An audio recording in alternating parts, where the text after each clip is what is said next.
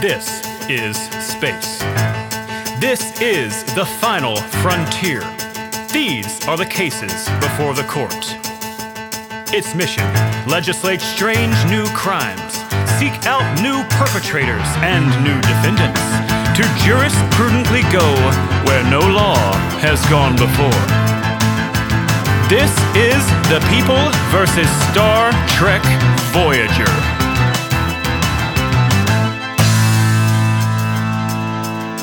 The People versus Star Trek Voyager is recorded in front of no one. For the defense, Commander Matthias Zap Spurlock, Starfleet Pro Bono Legal Fund. prosecution, Undersecretary to the Rear Admiral John Q. Continuum, Esquire. judge, The Honorable Midnightian later. may it please the court. Case on the docket is 104. Time and again. Star date unknown. Original air date 1/30/95.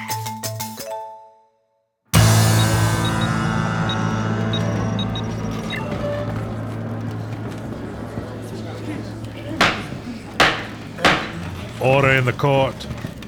As is well known to all here, these proceedings are being broadcast to the Kelvin timeline, where explosions are worshipped and jawlines grow on trees like persimmons.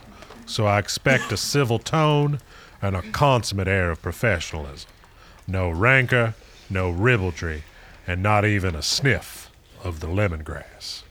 The question before the court is this: is Star Trek Voyager a misunderstood gem, or just plain, tawdry garbage? Now your opening arguments, keep them brief. Thank you, Your Honor. I will indeed be brief. My space cruiser is outside, and I am on the meter, and I would prefer not to get ticketed. We all know how Bajorans are with space parking tickets. Anyway, what can be said about time and again? What can be said about time and again? What can be said about time and again? I believe it's bad. It's bad. It's bad. Thank you. Commander Spurlock. Oh, Your Honor, my esteemed colleague for the prosecution loves to use that B word. He loves to say that episodes are bad. Oh, this episode's story is uneven and doesn't make a lot of sense, so it must be bad. Or, oh, this episode's dialogue is choppy and does a disservice to its characters, so it must be bad. But I contend, Your Honor, that this episode is guilty of one thing, and one thing only. And that's trying too hard. And maybe caring too much. And also bad writing. Now the evidence will be presented in the format agreed upon by the Fairfax Addendum to the Kittimer Accords. Audio recordings of three white guys interrupting each other. Play the holocron.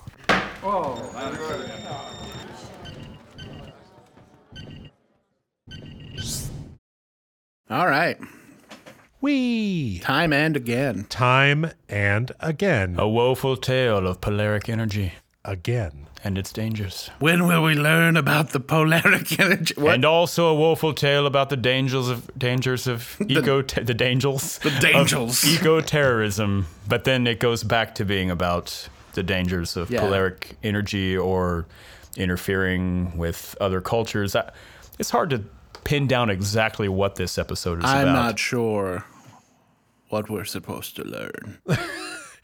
I think that's a fair assessment of this episode. Yeah. Okay, so in the cold open, we start out with Paris and Kim. Paris wants Kim to go on a double date with him. With The Delaney sisters. The lovely Delaney sisters. And I hear they're a package deal, whatever that means. Tom. which is a little weird, but okay. I don't want to insert my modern morals onto them. Right. But do they have to establish that Kim has a girlfriend in Canada? Do they Nah, I totally do, man. She went to a different star academy. It was You'll never meet her, obviously, but And Tom, definitely totally believes him when he says that. And then B gets very dark about it very quickly. Hey, Harry, let her live her life and have kids and grandkids and get married and all the things you'll never enjoy because you're trapped out on this tin can in the Delta Quadrant. Harry Kim, I need you to take one for the team. Resign yourself to the Delaney sisters. Be my wingman. That Paris has an amazing ability to put like butter and gravy on top of anything he says. Yeah. The Delaney sisters. Because there's a truth here that Tom is dealing with. He is not wrong. There were about, like 120 people on the ship before the disaster, which killed maybe like a third of the crew. Yeah. So if they don't start pairing off soon, you're looking at a lonely 75 years on the way back to Earth. But Tom wraps it all in this nice, smooth blanket of the Delaney sisters. Power is limited. I'm not sure the holodeck, there's much time for that. Well, let's not digress down whatever dark alleyway Quark over here was trying to tempt us down. Then we get a quick bit with Kes having a telepathic moment. I want to go on record that I like Kes's new outfit. It's fantastic. It's sharp. The vertical cording, it just complements her. The wig is still bad. Yeah, the wig is still terrible. I want you to know that I'm experiencing great joy that you two could have a moment and find something positive in this episode. There's more than one thing. It's not just Kes's sleeveless sweater thing. There are two other things. Well, that's more than one, Jonathan. Choose them wisely. And we'll get some more into it later, but I do like how there's a feeling that Kes is a little bit of a Jedi. Yeah. In this episode, and maybe as the show keeps going, it's a mystic quality to her she has powers. Her telepathy seems to be very mystic, and they seem to be, it could just be they just don't want to explain how it works, but that gives it a nice mystical feel, and the actress is doing a really good job with it, so I like it. And Tuvok, a little bit later, is kind of put off by it too, which is odd because he's a Vulcan. They're a quasi-telepathic race, but their telepathy functions in it's scientific. See, I touch your head. I touch your head. Our brainwaves connect, and so he's sort of, I don't know. He's dismissive of this whole idea that she can kind of see the future and kind of see the past. Which is odd. Things come to her in visions, Which is odd in a universe where time travel and all this, and the Q continuum exists, all this random, just crazy shit. It's like, why is this weird? Why is this weird to you guys? People jump through time. I mean, they act like they don't, but they do. Every fifth or sixth episode of any Star Trek you ever watch, someone's jumping around in time. Then they have the bit where they pick up the polaric radiation blowback, whatever it is. And then they're going to go down and investigate. And then at the moment, so Janeway's just going to go on all the missions, eh? Just no talk about should the captain be going down because on all the away missions? Riker and Picard used to argue about that all the time. Hey, sir, you should stay here. This is why you have a first officer. Let me go. And then Picard would be like, I'm not just going to live on this ship. I'm an explorer. But this time Janeway's like, I'm leaving. Picard. And thank you. I'm leaving. And Chakotay's like, I guess I'll stay here, run the ship. This is my chance if you get killed. I was like, what? I mean, I wonder if that's Chakotay, do your job. I mean, I wonder if that's just a thing of us as Star Trek people, especially big fans of Next Gen. That was a recurring thing, and we were just expecting it. And like a UPN audience was like, we don't know how it works. I guess the captain, especially in TOS, Kirk went down every time. Yeah. So maybe they're just like, we'll just never bring it up, and no one will care. We're paying her the most money, so she should go on the away missions. In the original series, it was always Kirk, Spock, and McCoy is like, and then some red shirt. Yeah, it's like, wait, we took the three most important officers. Yeah, so I'm fine with Voyager following that sort of trend. Take everyone who's important and put them in danger. It never becomes as big of an issue on this show as it was on TNG. No, that's true. Then they beam down to the set of Terminator 2. Yes. And they take a quick whoa, and then that's the end of the cold open, right? Which I kind of liked, because most cold opens, especially in Next Gen, end with some oh man, the quantum phasar is winking at us, something crazy weird. I loved that episode. Yeah, I think we all love the winking quasar. It was a winking quantum phasar. Oh, yeah. Quantum If I misspoke. could throw us back to 4 seconds ago. I misspoke. But I kind of like that they're like, no, you're coming back. And like, admittedly, that's just because like, I feel like those sort of like cold open, like an X-Files, like something really crazy happens. Yeah. And then you don't get back to it for the next 30 minutes. We don't hook them here, they'll leave during the credits. Exactly. It's manipulative. So I kind of like appreciate it. Are you sure they're manipulating you? Maybe they are still manipulating you. Maybe they don't want you to watch the rest of the episode. So you think they're giving you an out? It's fine if you It's just want fine. to. It's your last It's escape fine. hatch. Go watch After Go watch in. American Gladiators or whatever else is on right now. That's our All right, next so podcast. we come back Yes. after the theme song, Yes. which is normally when I like use the bathroom and fix a snack. Right. Then they start talking about the polaric devices, the polaric energy, which I immediately was like, ham-fisted oil analogy? Yeah, and I thought ham-fisted nuclear energy analogy, and it really could be either way. It's obviously a ham-fisted analogy for irresponsible energy sources because Torres is mortified. Like, oh my God, there were a whole world running off this stuff, and Janeway says the entire planet was a ticking time bomb under every street. Yeah. I don't know why she sounds like Katharine Hepburn. My Picard is better. I'll work on Janeway. Under every my street script. was Jimmy. polaric Jimmy, energy. they've got polaric energy under every street in this damned town. Yes. This is- Perfect. I think it's fine the way it is. Don't work on it Great. anymore. All right. no, do All right. not workshop Leave that it the way it impression. is. Stick a pin in it. It's ready for Broadway. That's right. So yeah, I honestly think you're right, especially because we were kind of talking before how like it was written in the mid '90s. Yeah. So it being a ham-fisted nuclear analogy, it makes more sense. Near than term, post Cold War, everybody yeah. has a lot of lingering anxiety about anything with nuclear in front of it, and all the other Star Treks tackled weapons of mass destruction and nuclear weapons in some analog episode to that. So I think maybe they were thinking, let's do nuclear energy. Yeah, And being that's different. ham-fisted is not a negative for a Star Trek show. No, I it's- expect it. It's a necessity, really. Like Yeah. you're just going to straight up have Native Americans going on their Trail of Tears in space. Right. That happened on Next Gen. Right. I mean, we're going to have the my face is half white and half black. Well, the other race is also half white and half black, but it's the other side of the face. We get it, Star Trek. We can get never it. see eye to eye. We're so different. We're so different. So that doesn't bother me. So they poke around a little more. They don't really figure. Then we jump back to the scene of ugly Kes Cryface. I love the actress, but that was an ugly Kes Cryface moment. Yeah. And this is when I was like, is Kes a Jedi? Because the way they're dressing her is very consular.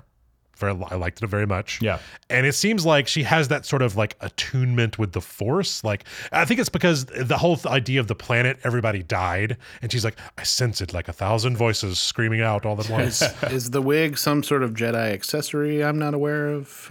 Yeah, Vulcan telepathy is very deliberate, whereas apparently Ocampa telepathy sort of just lets you know the things you need to know at that time, which is a lot like the Force. Yeah, it's a lot like exactly. It is Force powered by telepathy. plot. Yeah. Thanks, But plot then we device. got into the section of that scene where Neelix just gaslights her. Yeah. And it really troubled me a Yeah.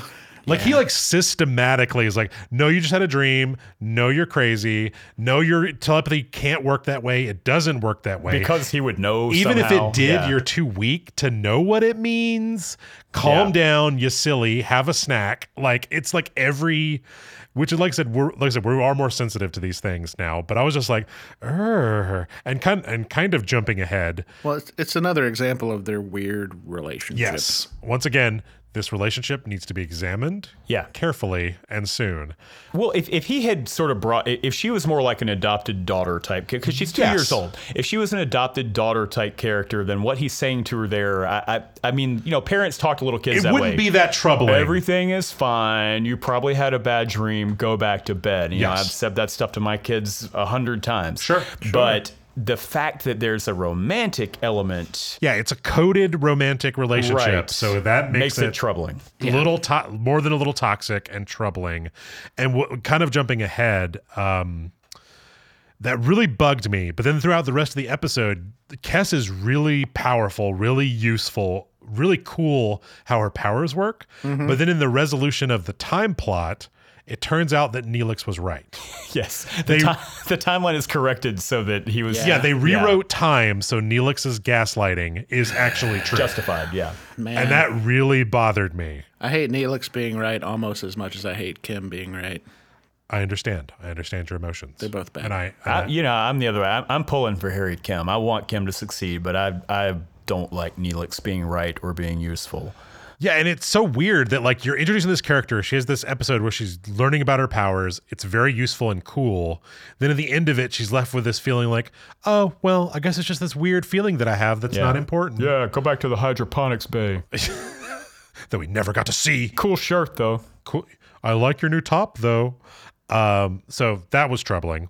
All right, then we jump back to the set of Terminator 2. Sure. Then this actually was a cool sequence with Paris finding the timepiece and looking at the time, and then where he starts like seeing the past before he goes to the past.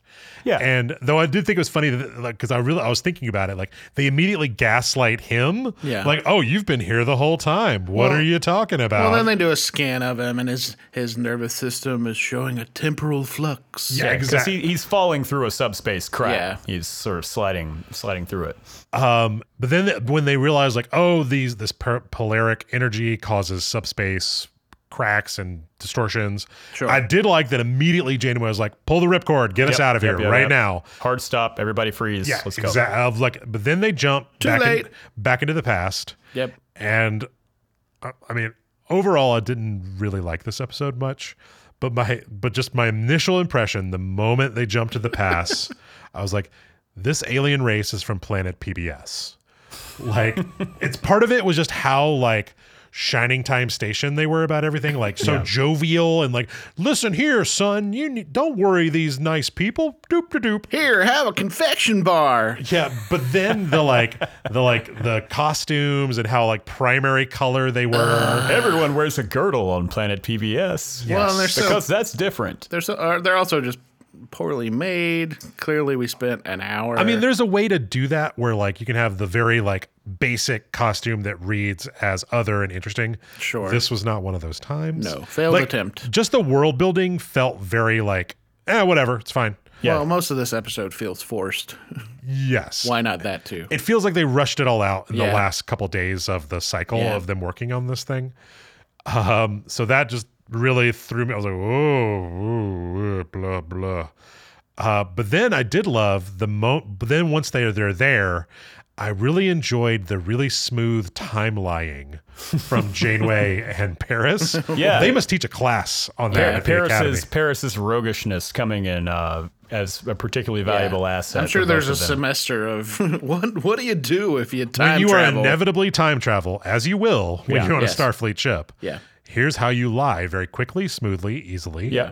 Fit yourself into the setting. And the truth is important to Starfleet officers. As we know, the first duty of every Starfleet officer is to the truth. Sure. As Picard taught us. But that rule can be suspended when you're talking to the most annoying kid in the Oh world. God, that kid sucked. Oh my God. Latika. Latika. I am Latika. I am from Hyrule. I live in a mushroom village. My name is Latika. Take this confection bar and shut the fuck up. That kid is the most annoying child ever.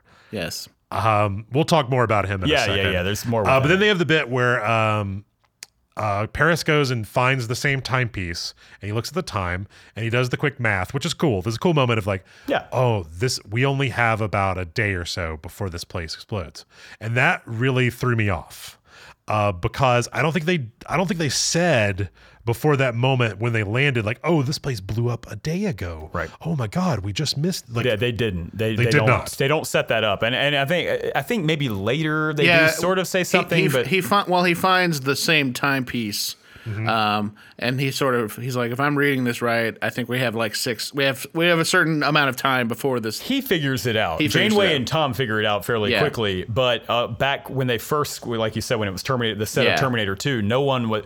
The way that was staged, the way they talked about it, did everything to give you the impression that, oh, this place has been desolate for hundreds of years. centuries, Yes. probably. Yeah. Which I don't like. I feel like any story that you're doing time travel, I feel it's very important to like tell me where I am in time at all time, at all times. Like, so that really confused me. Like, oh, it's only a day? Weird. Yeah. Oh, okay.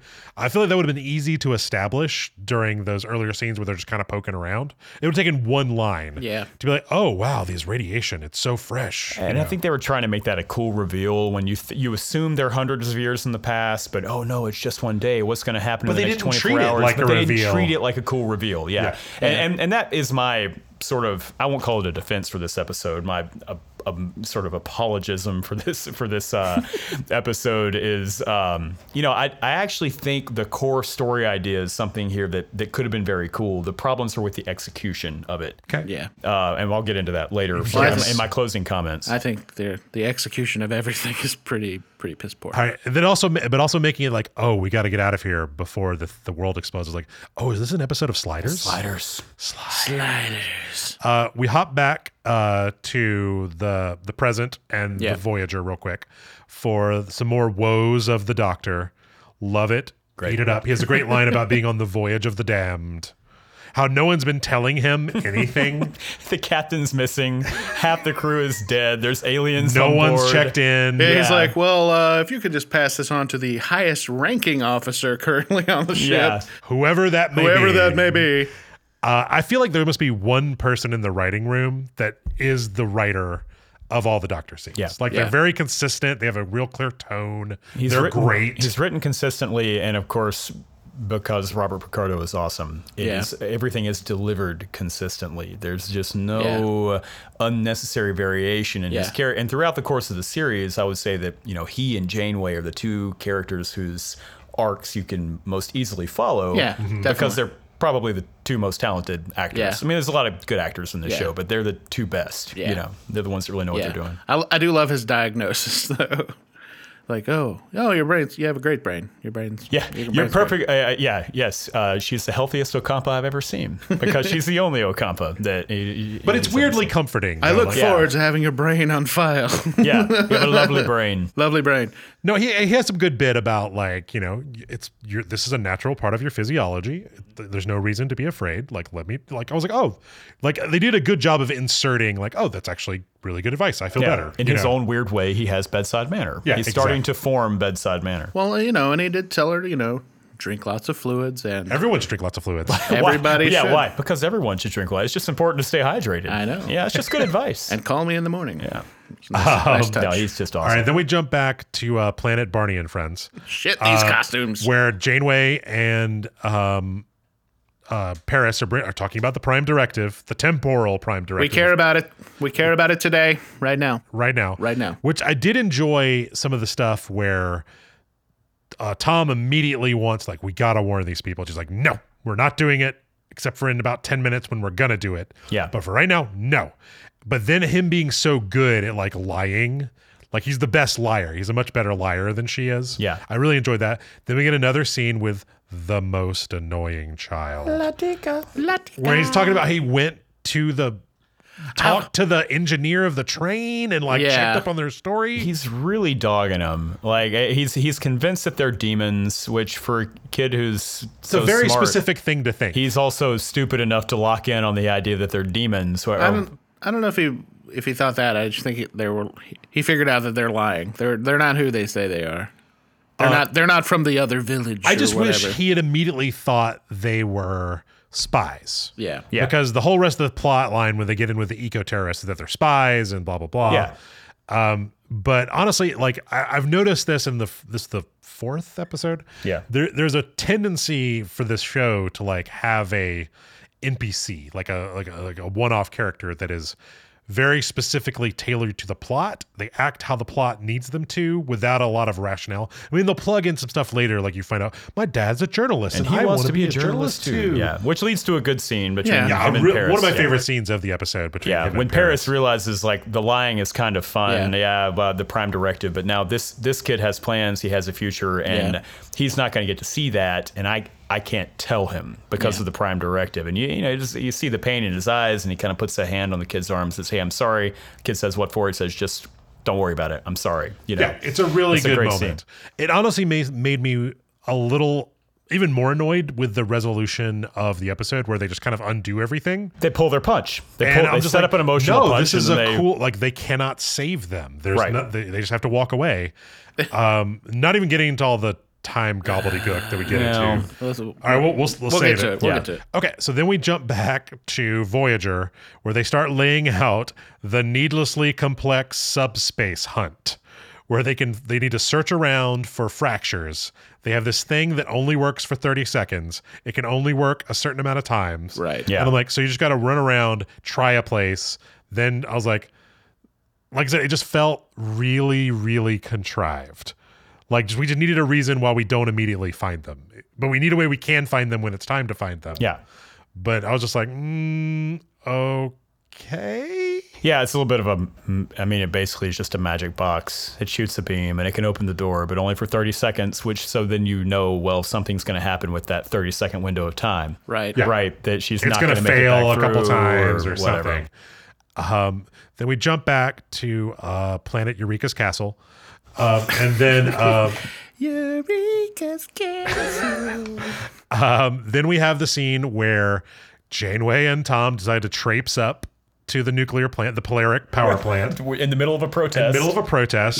They get Perfect timing. They get attacked. Janeway takes a butt stock to the face. the buck stock, which I'm like, what? The guy fires the gun. I love the 1980s arcade. I hated that. Doom, doom, doom. Greetings, Starfighter. This You is have like- been selected to defend the frontier against Zor and the Kodan Armada.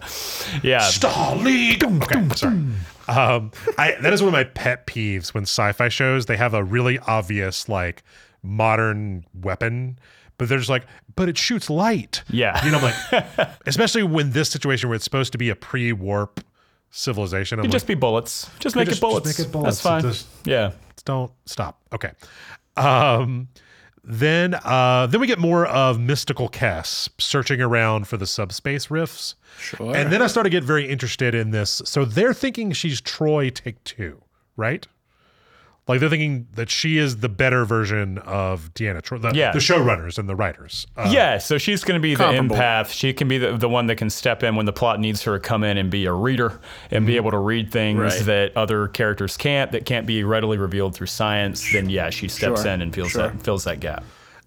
Which I honestly immediately liked Kess much more than I immediately liked Deanna Troy. I loved her pretty early on in season 1 or so. I was like, I'm on board. But initially I was like, You know, when TNG, once they decided they weren't going to treat her as a damsel in distress, all the time talking about Troy. Like Troy was just this hyper emotional person that was always getting kidnapped or possessed by something. The Romulan infiltration episode. Yeah, the Troy episode. That's one of my favorite episodes. Right. They did not give her enough to do. Like she's a great actress. It's just a great actress. She's really great. Yeah, she is. Yeah. Then in my notes, I just wrote this fucking kid.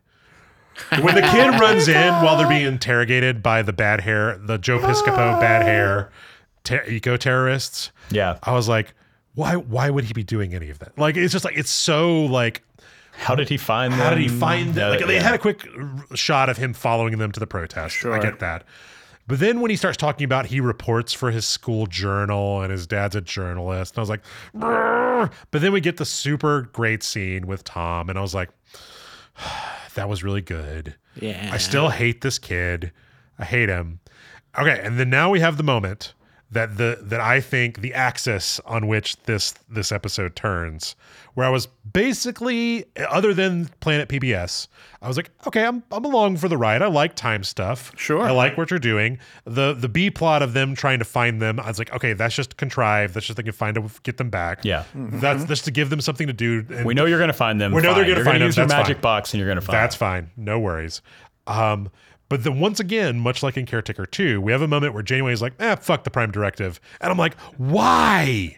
Well, she realized that they, just by being there, were the ones that caused the destruction. Right. So they've already violated the Prime Directive at this point. That's Janeway's reasoning here. And she had, I mean, they could have hit that harder. She has like a throwaway 5 words. Well, they do it in the walk and talk. Yeah, when they're because on Tom's the way. like, whoa, what the hell? I thought we weren't violating the Prime Directive. She's like, well, we already have, so to hell with it. You know, let's just... That was her argument in the pilot as well. Yeah. Like, we've already done it, so... Which is not really how the Prime Directive should work. Well, I broke it a little bit, so let's break it a lot. You know, that you're right. She just all of a sudden like when they're walking over to go infiltrate the plant again, they do a quick walk and talk of the very rushed, very quick. I called it some loose time bullshit. Yes, about explaining like, well, no, we caused this to happen. He's like, and Paris asked the question that I and the audience and anyone with any passing knowledge of how time travel works narratively, is like, but how could we have caused it when it already had like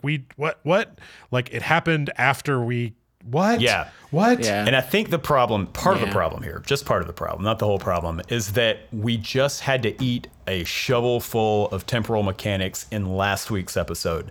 And I feel like if there had been 6 or 7 just monster of the week, everybody stays in their own present time episodes separating parallax and time and again, we would probably still complain about it, but it wouldn't have felt quite so painful. But you watch these back to back and it's like, good God, is this all we're gonna do? Are we gonna have to eat this temporal mechanics excuse? I mean, my reaction based on both the episodes is, okay, clearly the writers don't understand how to write anything involving temporal mechanics. Yeah. And should never have never approached that subject. I had a different reaction, honestly. It feels like coming, especially with Caretaker, it's not that they don't know how to do it or could not do it. No. But they have not shown any ability to do it yet. I'll say that. They have not. But it's like they're trying to cram too many plots into one episode. Yeah. I feel like if you're doing a time story, the whole episode needs to be a time story.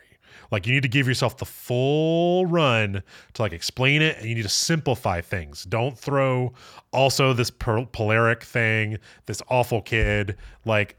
And don't hand wave the audience's arguments against time travel. Yeah, you just don't understand time in a walk mechanics. and talk for this, essentially for the second week in a row. We joked about it with the last episode, how she's just Tom represents the audience saying, "Hey, this doesn't make sense," and they're like, "Shut up, Tom," and "Shut up, audience." Okay, I'll take that once, but now there's 2 episodes in a row that you've asked me to sort of swallow that, and so again, I think the timing, where this episode occurs, literally where it occurs in the span of the first season, is weird and sort of contributes to some of its failures. Sure. I think that's fair. Yeah. I do think that's fair. So they're on their way to high noon at some mall, as I termed it. We jump back real quick to the people hunting around for where they are. Yes. And then I just wrote, no one listens to Tuvok. No. Yeah. No one. Though they did give him one good line where he's like, "This is stupid and illogical and won't work, but I don't have a better idea, so do it." Fine. I was like, "All right, cool, Tim Russ. I was Good like, work." shut up, Tuvok. Just shut up. No one listens. Well, there's also that weird moment where Kes, I guess, freaks out about something. Maybe Janeway was there, close to where Janeway was, or something. She died here, or they find her. They find their communicator. They find the communicators. All melted. And Chakotay like goes to her and like puts his hand on her shoulder. It's so weird. It's like. No, it felt like, once again, we're missing a scene. Yeah. Like, and also, I hate to go this direction, but I feel like that's the way the show is. Like, he's a Native American. They respect the mystical, the spiritual. Yeah. And I feel like because he's coded that way, we're just supposed to just make that leap. I did that leap, and that's my own baggage. But well, I think that's another problem with the episode. I think they could have ditched like that. That's an explainer that needed to happen. Yeah, I agree. And again, you're trying to cram too much into 40 minutes. Yes. Honestly, if this could have been an hour and a half long and they could have expanded on some of this stuff. Maybe it got edited out. Maybe that while they were, Or if we were further into the series where the show just has a better sense of what they're about. Yeah. I think this is a concept that could have been pulled off in season 3 when the writers and the characters and everybody has just settled into their pace. Absolutely. But this is way early in the run for them to try this episode. Yeah, there also seems to be a mandate here of every episode, every character needs to be involved. Yeah. Right? Like we're not like this is these 2 characters and these 2 characters. It's just like, no, everybody's got to be involved for reasons. Okay, so then we jump down and they have the fight with the space magnums. We get the bond between Paris and the worst kid. Which is, like, that actor made it work. I liked it. Jumps in front of the bullet. Okay, then we have the big scene where she tracks them down and she's like, give me the bomb. He's like, we don't have a bomb. Why would we have a bomb? Your gun. And like, they're very quickly like shuffling the cards. Like, is this what causes the explosion? Is this what causes the explosion? The flashpoint of the explosion. And then there's very much this need to like just run across this as top of this as fast as we can before it collapses. Yeah. Then we have the moment where they open the portal. They're trying to punch through from the other and she's side. like, "This is that's what triggers it." And then she shoots it to close it. Yes, and which I'm works like, for some reason. Which works. A phaser blocks a tachyon beam or whatever it was. Yeah, a crappy beam, whatever it was. That only worked for 30 seconds. So I had one thing here. When that happens, when it's actually their attempts at rescuing her and fixing what they've broken that actually turns out to be the thing that broke it, I thought, from a certain angle, this is the most militantly pro-Prime Directive episode of Star Trek I've seen in a long time, because every interaction screws things up for these people. We blunder in, we screw things up. We try to fix things, we screw things up. We try to fix that we screwed up, and that turns out to be the thing that screwed it up. So if you were some sort of militant Prime Directive purist, you could point at this and say, see, just never land. Never land if there are evolved people there. Something happened there, better leave. Yeah. but except if you remove the weird time logic of like, they saw the damage before they could cause it, so how could they have possibly... Exactly. Is that the bootstrap paradox? Yeah, I think so. Yeah. And it's just like, what? That in my notes, I wrote... Because then they jump back to the Paris and Kim banter from the top of the episode. The Delaney sisters. They gave us way too much of that. Yeah. Because normally when you jump back to when you do a time jump back to something we've already seen, just a little bit of it. But no. They're like, no, let's do that whole scene again, guys. It was so good. Yeah. That's when I wrote so like, good. what? And my brain exploded. I was like, wait, so this whole explosion happened because they went down to the planet. Yes. But they went down to the planet because the explosion happened. Yeah. Which is already like bad time logic. But then when they prevented the explosion from happening, their solution is time just rewinded to before they landed. Yeah, and the reason, look, I'm going to be honest, Doctor Who does this stuff all the time. But they cover it up better. Doctor Who, well, I don't know about that. Not always. But not always. Doctor not always. Who Save it for the spinoff. is fantasy. Yes. And Star Trek is science fiction.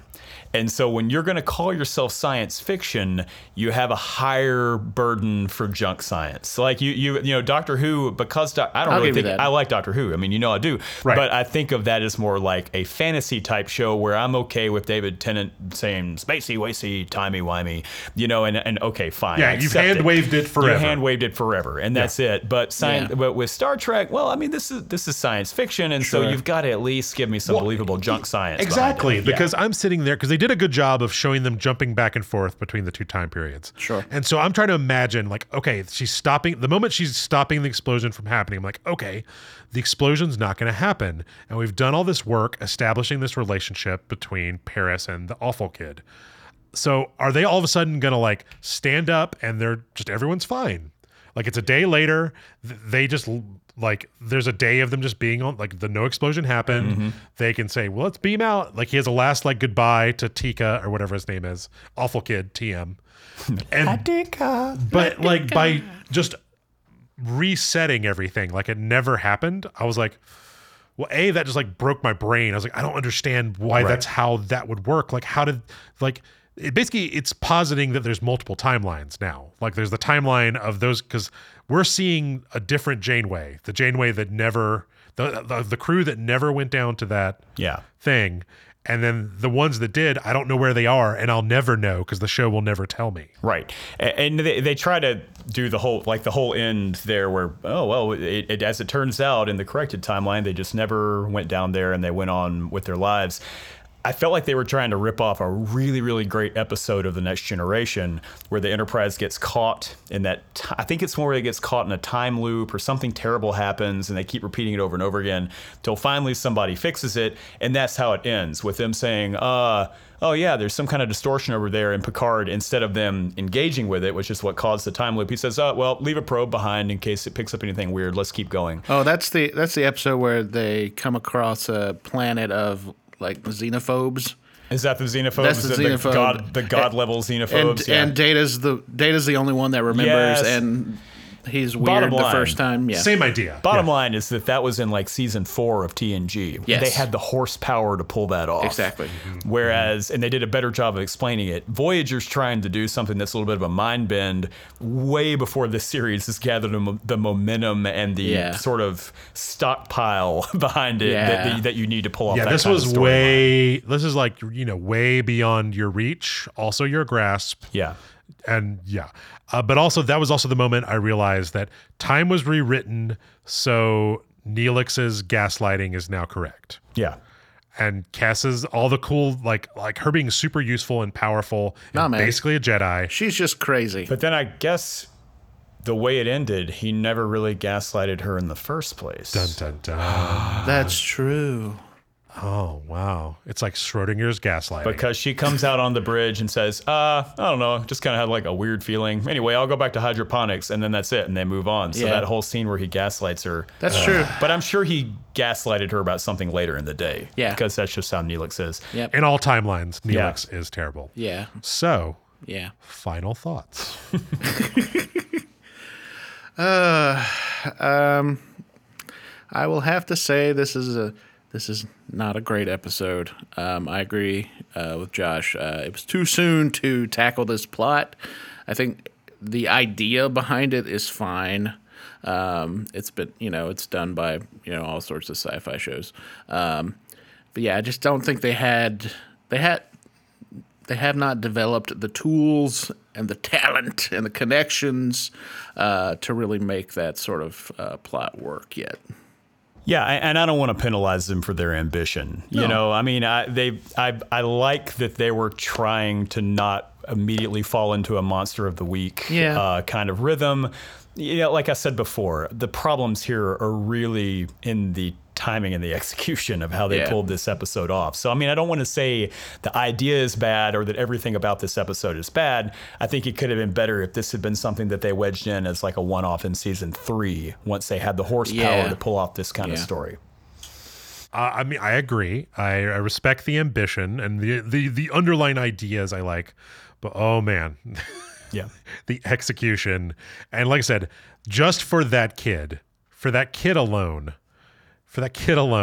and also for, like I said, for a character that I'm growing to really like and be really interested in Kess, and have her, all that growth be brushed right under the rug for and when Neelix gaslights you, time will rewrite itself. And just for how my brain broke with the narrative logic of how time travel works. And it doesn't seem like it jibed with how it would work in other Star Trek shows. And the Space Magnums and Planet PBS and all that stuff. I was just like, oh. Can I add one more thing? Yeah. When Paris jumps in front of the space bullet, right, to protect the kid. Oh, I forgot about that. And he jumps in front of it, he takes a bullet in the gut, and he hits the ground, and the kid runs up to him, and he says, you saved my life. I really wanted Paris to turn around and say, no problem, kid, but now your life is mine. This is a life debt. Why didn't he get the Chakotay treatment from Caretaker? Don't you forget it. I own you now, Latika. This is not enough. Your life still belongs to me.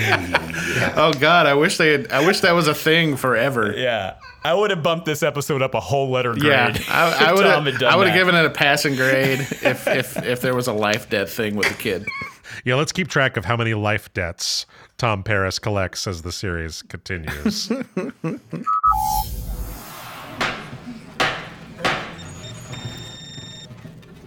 The good citizens of the jury have reviewed the evidence. Gentlemen, your closing arguments.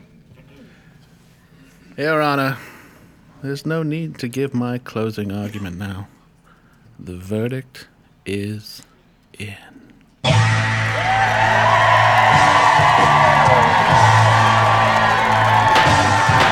Order in the court.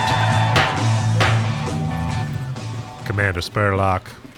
Your Honor, silicon-based life forms of the jury, I want you to imagine that you are watching a little tiny baby learn to crawl. Then suddenly that baby jumps up and tries to run and face plants, tumbling headlong across the floor, just do. Do you scold the child for its ambition? Do you call the child bad? No, you laugh because kids falling down is hilarious. But somewhere inside, you feel a measure of respect for the child's willingness to push itself, even if it did so a little too soon. That's what happened here, Your Honor. Voyager tried to tell an overly complicated time travel real world allegory thing that it simply wasn't ready to tell. It failed, yes, but it failed boldly and bravely. And you can't go to Federation Organic Garden Jail for that. Ultimately, the fate of this voyage is up to you good beings on the jury. But it is my august responsibility to make judgment based on the evidence and argument placed before the court today. After reviewing it all, I hereby decree that Case 104, time and again, is garbage. These verdicts cannot be appealed. They are final and irrevocable within this quadrant, space-time continuum, and county. Court adjourned.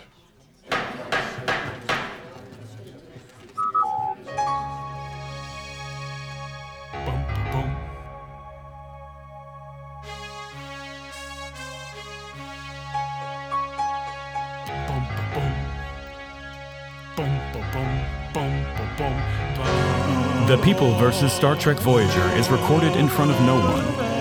The Honorable Space Judge Midnightian Later is played by Derek Adams. The prosecution, Undersecretary to the Rear Admiral John Q. Continuum, Esquire, is played by Jonathan Sparks. The defense, Commander Matthias Zap Spurlock, is played by Josh Darnell. All episodes of Star Trek Voyager are presumed good until proven garbage.